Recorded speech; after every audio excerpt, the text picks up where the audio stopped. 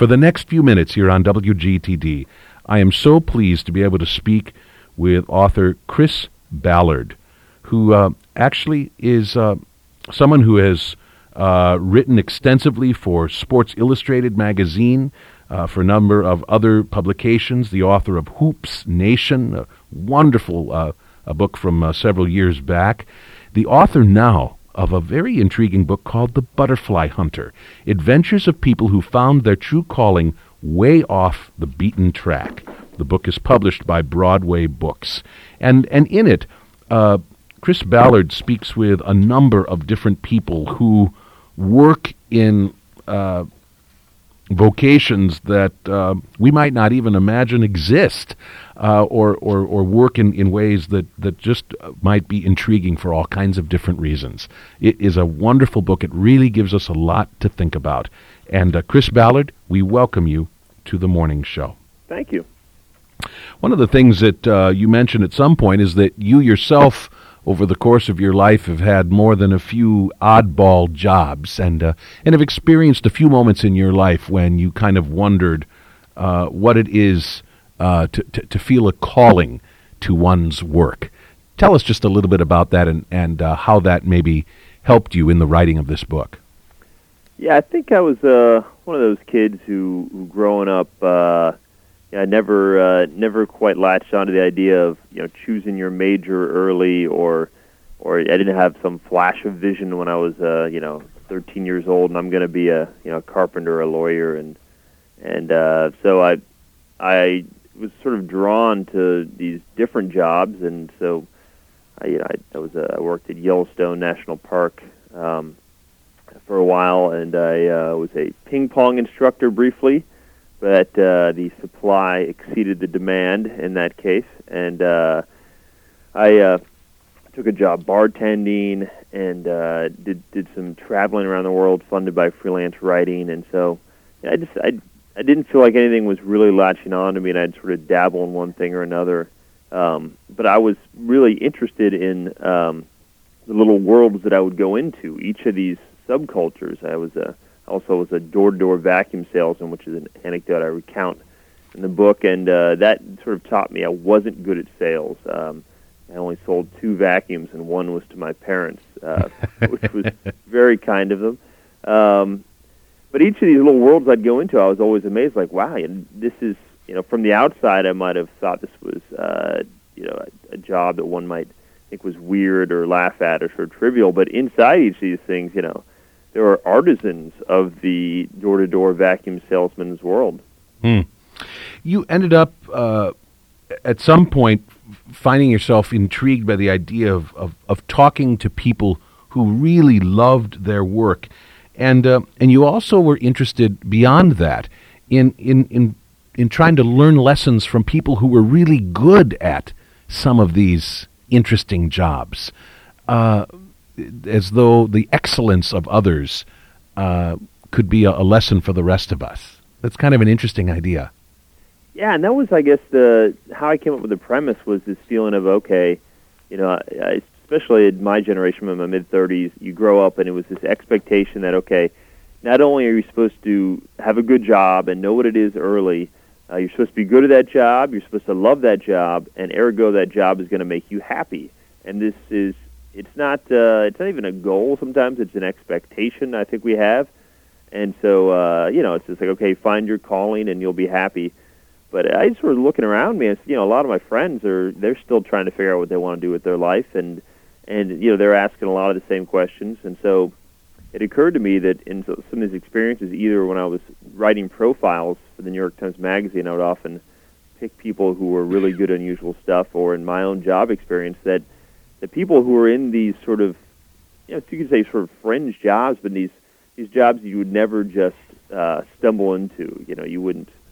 Guidance counselor wouldn't tell you to do one of these jobs. That people who are really good at them seem to have this passion that was, above and beyond what you would normally expect. Probably because they have to. If you're going to be a mushroom hunter, like one of the guys in the book, you're not going to get a lot of people who, when you tell them what you do, are going to know what you do, or are going to give you sort of societal. The credence to that, there's not the associations there are with a doctor or a lawyer or something like that. So you have to really be invested in it yourself. And that's what led me off on this search to find people like this. The idea being, I hoped, my theory being that if you were really good at something and it was something very unusual and you were passionate about it, that would probably be the closest manifestation of this, the idea of a calling in today's very secularized society. Mm-hmm. As someone who I actually juggle 3 jobs, all of which I love, and most of the time I would do all 3 of the jobs for free. I mean, if such a thing were, in fact, sometimes I feel like I should be paying somebody else. I mean, for the enjoyment that I derive from what I do. But in your book, you remind us that such a notion farther back in history was all but unknown. That for much of our history, work has been regarded as a burdensome, demeaning necessity in life, not necessarily something from which people would derive meaning. That's something I hadn't stopped to consider before, that now we live in a world where it's possible to think about our work in those kind of terms. Yeah, it was sort of interesting going back and looking at the attitudes, because I mean, in the time of the Greeks and Romans, the greatest ideal was to not work at all and be engaged in enlightenment, and making the best of your mind, and that the closest word the Greeks had to it translated as pain, and in the Latin it meant sorrow, and so it wasn't until you had Martin Luther coming along, and he sort of gave it this religious valuation of work as a calling, and then that eventually became sort of built upon by Benjamin Franklin, the idea that for the American colonists, not only were you honoring God by doing this work, but you were honoring God by making lots of money. And it was sort of as this very American idea that not only was your work a sort of this holy duty, but it was your duty to make a lot of money, and so that's sort of on through the years has become this idea of a calling where. By the 1900s, we had the 1909 was the first guidance counselor in the United States, and that was this idea of not only am I working as a calling and am I working to make money, but now I'm working to be happy, and that was sort of a sea change there, where especially in the U.S., our economy was at the point where some people could afford to have that decision. I'm not just going to do what my dad did. I'm not just going to do the job that I can get or that my class system allows me to get. I'm going to do what I want to do. And now we've taken that, of course, to the extreme of, you type in, how do I find my dream job on Google, and you'll get, millions of results, and everyone's espousing like the 7-step way to get your dream job. And I thought that was interesting because the idea of a dream job intrinsically is different for every person. I mean, my dream job is, just by definition is probably different than almost anyone else's because I have different likes and dislikes. So the idea that anything is considered a, quote, dream job, that struck me as a little bit false. Well, you end up exploring the stories of 10 different people, 10 very different jobs, and each one of them, as you say, it's kind of like its own little world, and each one sort of carries with it its own sort of lessons.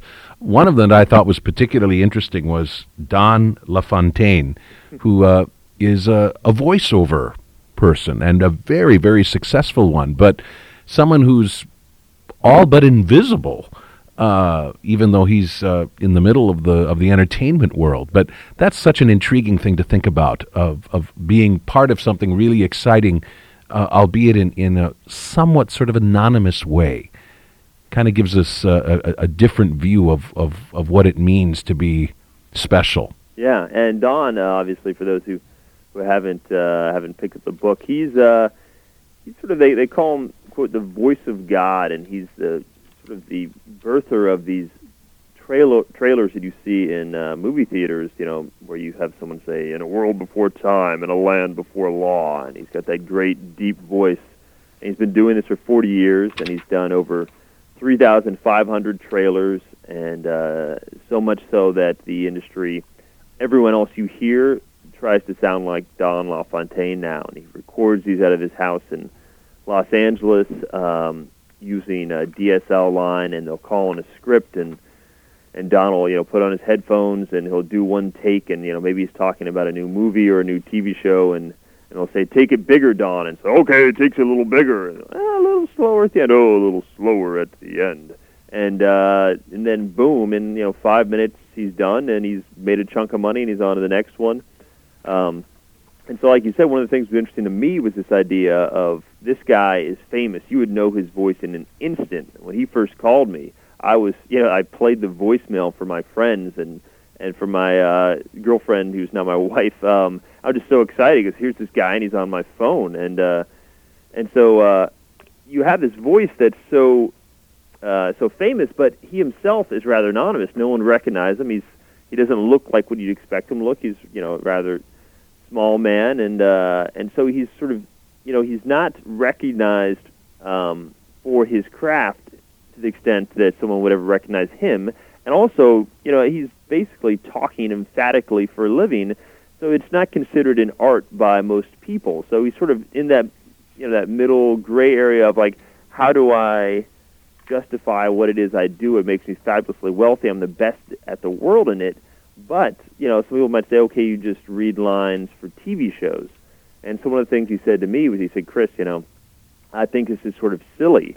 But I could tell, there was sort of I didn't really quite believe him, because you couldn't do something that well for that many years and really think it was silly. Right. Yeah, and by the end, I think one of the things is he saw it as, okay, and this is one of the things he said to me, "Chris, there's one person out there who really wants to see this movie, maybe a bad, reality TV program on Fox that I might think is bad, but there's someone out there who really wants to see this, and I'm speaking to that person, and I'm making their life better if they see this show." And in that way, he said, "Okay, I'm helping people, and I have this gift, this voice, and I'm giving it to them." You mentioned him kind of being in kind of a gray area. It reminds me of a Richard Florida quote from the introduction to your book. I've interviewed Richard Florida before. Oh, really? About his book, The Rise of the Creative Yeah. Class. But you quote him saying, "Everything interesting happens at the margins." Yeah. and Mr. LaFontaine would be one very good example of that. A real inspiring story is that of Doug Blevins, who is someone who, at first glance, we could never imagine being out on a football field, really in any capacity, and yet there he has been, earning an amazing amount of success, coaching place kickers. Yeah, Doug, I think of just pure inspirational stories, and the book is a mix, because I wasn't going to try to find people specifically whose stories would inspire other people. I just wanted to find interesting stories and figure people could take from them different things. But definitely, Doug was the one who, in the end, you want to go try to run a marathon or something when you're done talking to this guy. He born with cerebral palsy, never walked, but from the time he was a kid, has just been absolutely devoted to the idea that he was going to be an NFL kicking coach. Actually, originally just said he wanted to be in the NFL as a coach of some sort. So he latched onto the idea at a young age that he needed a niche in the NFL if he was going to get there. So he chose place kicking, field goal kicking, and punting. And he started writing away to NFL coaches. He would watch tape. He would volunteer for high school teams, junior college, anyone who would take him. And he'd go around in his wheelchair, shagging the football, doing whatever it was, and just soaking it up. And as with anything, if you are really devoted to it and you spend a lot of time, and that time is not wasted like I have to work from 8 to 5 today, it's like I want to go voluntarily follow around these place kickers. He became very well versed in this, to the point where people started asking him to do one-on-one coaching for their high school kid who they hoped could play in college, something like that. And from there, ended up getting an assistant coach at a college position, and on until he ended up working for the Miami Dolphins, the New York Jets. He worked with Adam Vinatieri, who's obviously kicked the game winners for the Patriots in the Super Bowl. And the guy is now one of 2 or 3 best kicking coaches in the world. And just his feeling about this is that everyone always told him what to do, but he wasn't going to listen to it, because in his mind, the only thing that could make him happy was to be a coach, and it had to be in the NFL. And so he figured, okay, even if that maybe isn't that plausible, that's what is going to give my life meaning. So I'm going to try to do that, and if I fail, well, then I fail.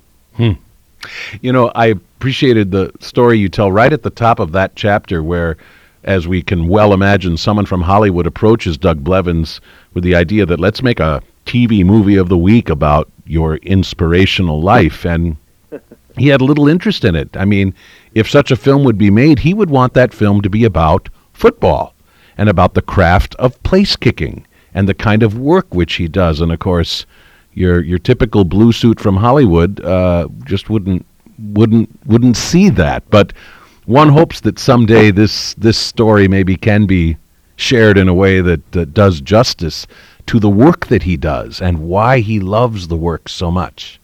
Yeah, that's as you say. That's his response was to curse them out, basically, because he felt like, okay, if you want to make a movie about me crying myself to sleep and overcoming the odds and sort of that Disneyfied idea, you're diminishing the fact that I'm very good at this skill, and that he thinks that is what's interesting. And if he starts allowing himself to say, okay, I'm good for a guy with cerebral palsy, then he feels like that's the first step to me not succeeding. If I ever allow myself to think, okay, I'm succeeding despite this handicap, which, by the way, he calls the Cadillac of handicaps, and he tries to, in every possible way, pretends doesn't exist. One of the things that happened when I was with him is he almost instigated a bar fight from his wheelchair.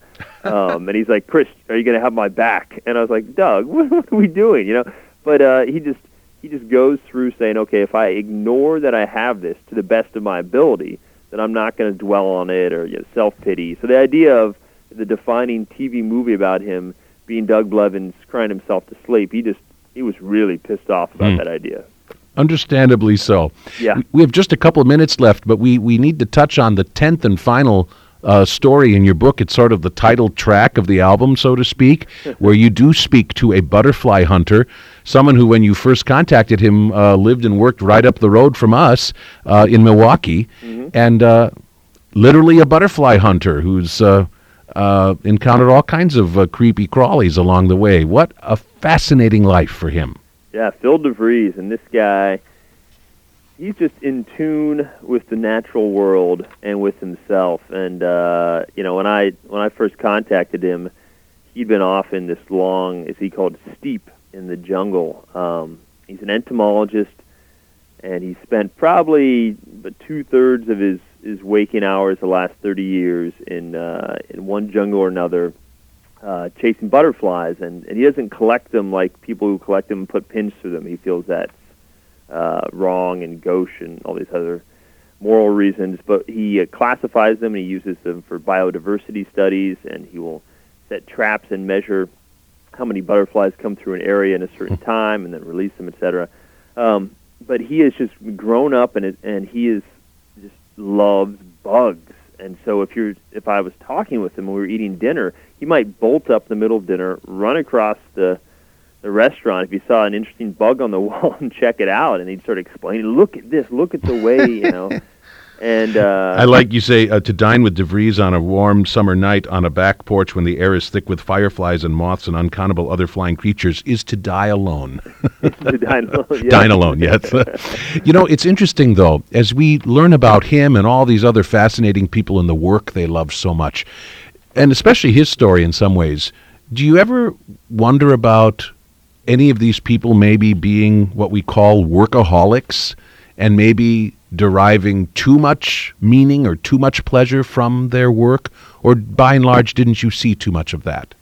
It's interesting. One of the guys in Chapter 4, John Narek, who's this model train guru, that's definitely a question I touched on with him, and that, what I ended up feeling is I tried to put together in Chapter 1 a list of some of the sort of field observations, like what themes could I draw from these people, these unusual lives, what could I pull together? And one of the things I noticed is that there's this idea I sensed among them that you sort of have to figure out what balance of work, what balance works for you, and each person has a different combination. I mean, LaFontaine, for example, was his most unhappy he ever was at a point when he was at his career apex. He was making a lot of money. He was early 80s, and he was really hitting, but he was working his long hours, and his marriage had fallen apart. And for him, the work alone wasn't enough. And so in that case, if he was, you could call him a workaholic at the time, and it was a negative thing. And he's now created a balance, and he sounds like he's much happier, and the work alone couldn't do it. But then for some of these other people, that ratio is much higher. Maybe it can be 80% work and 20% for the rest of your life, and that made them happy.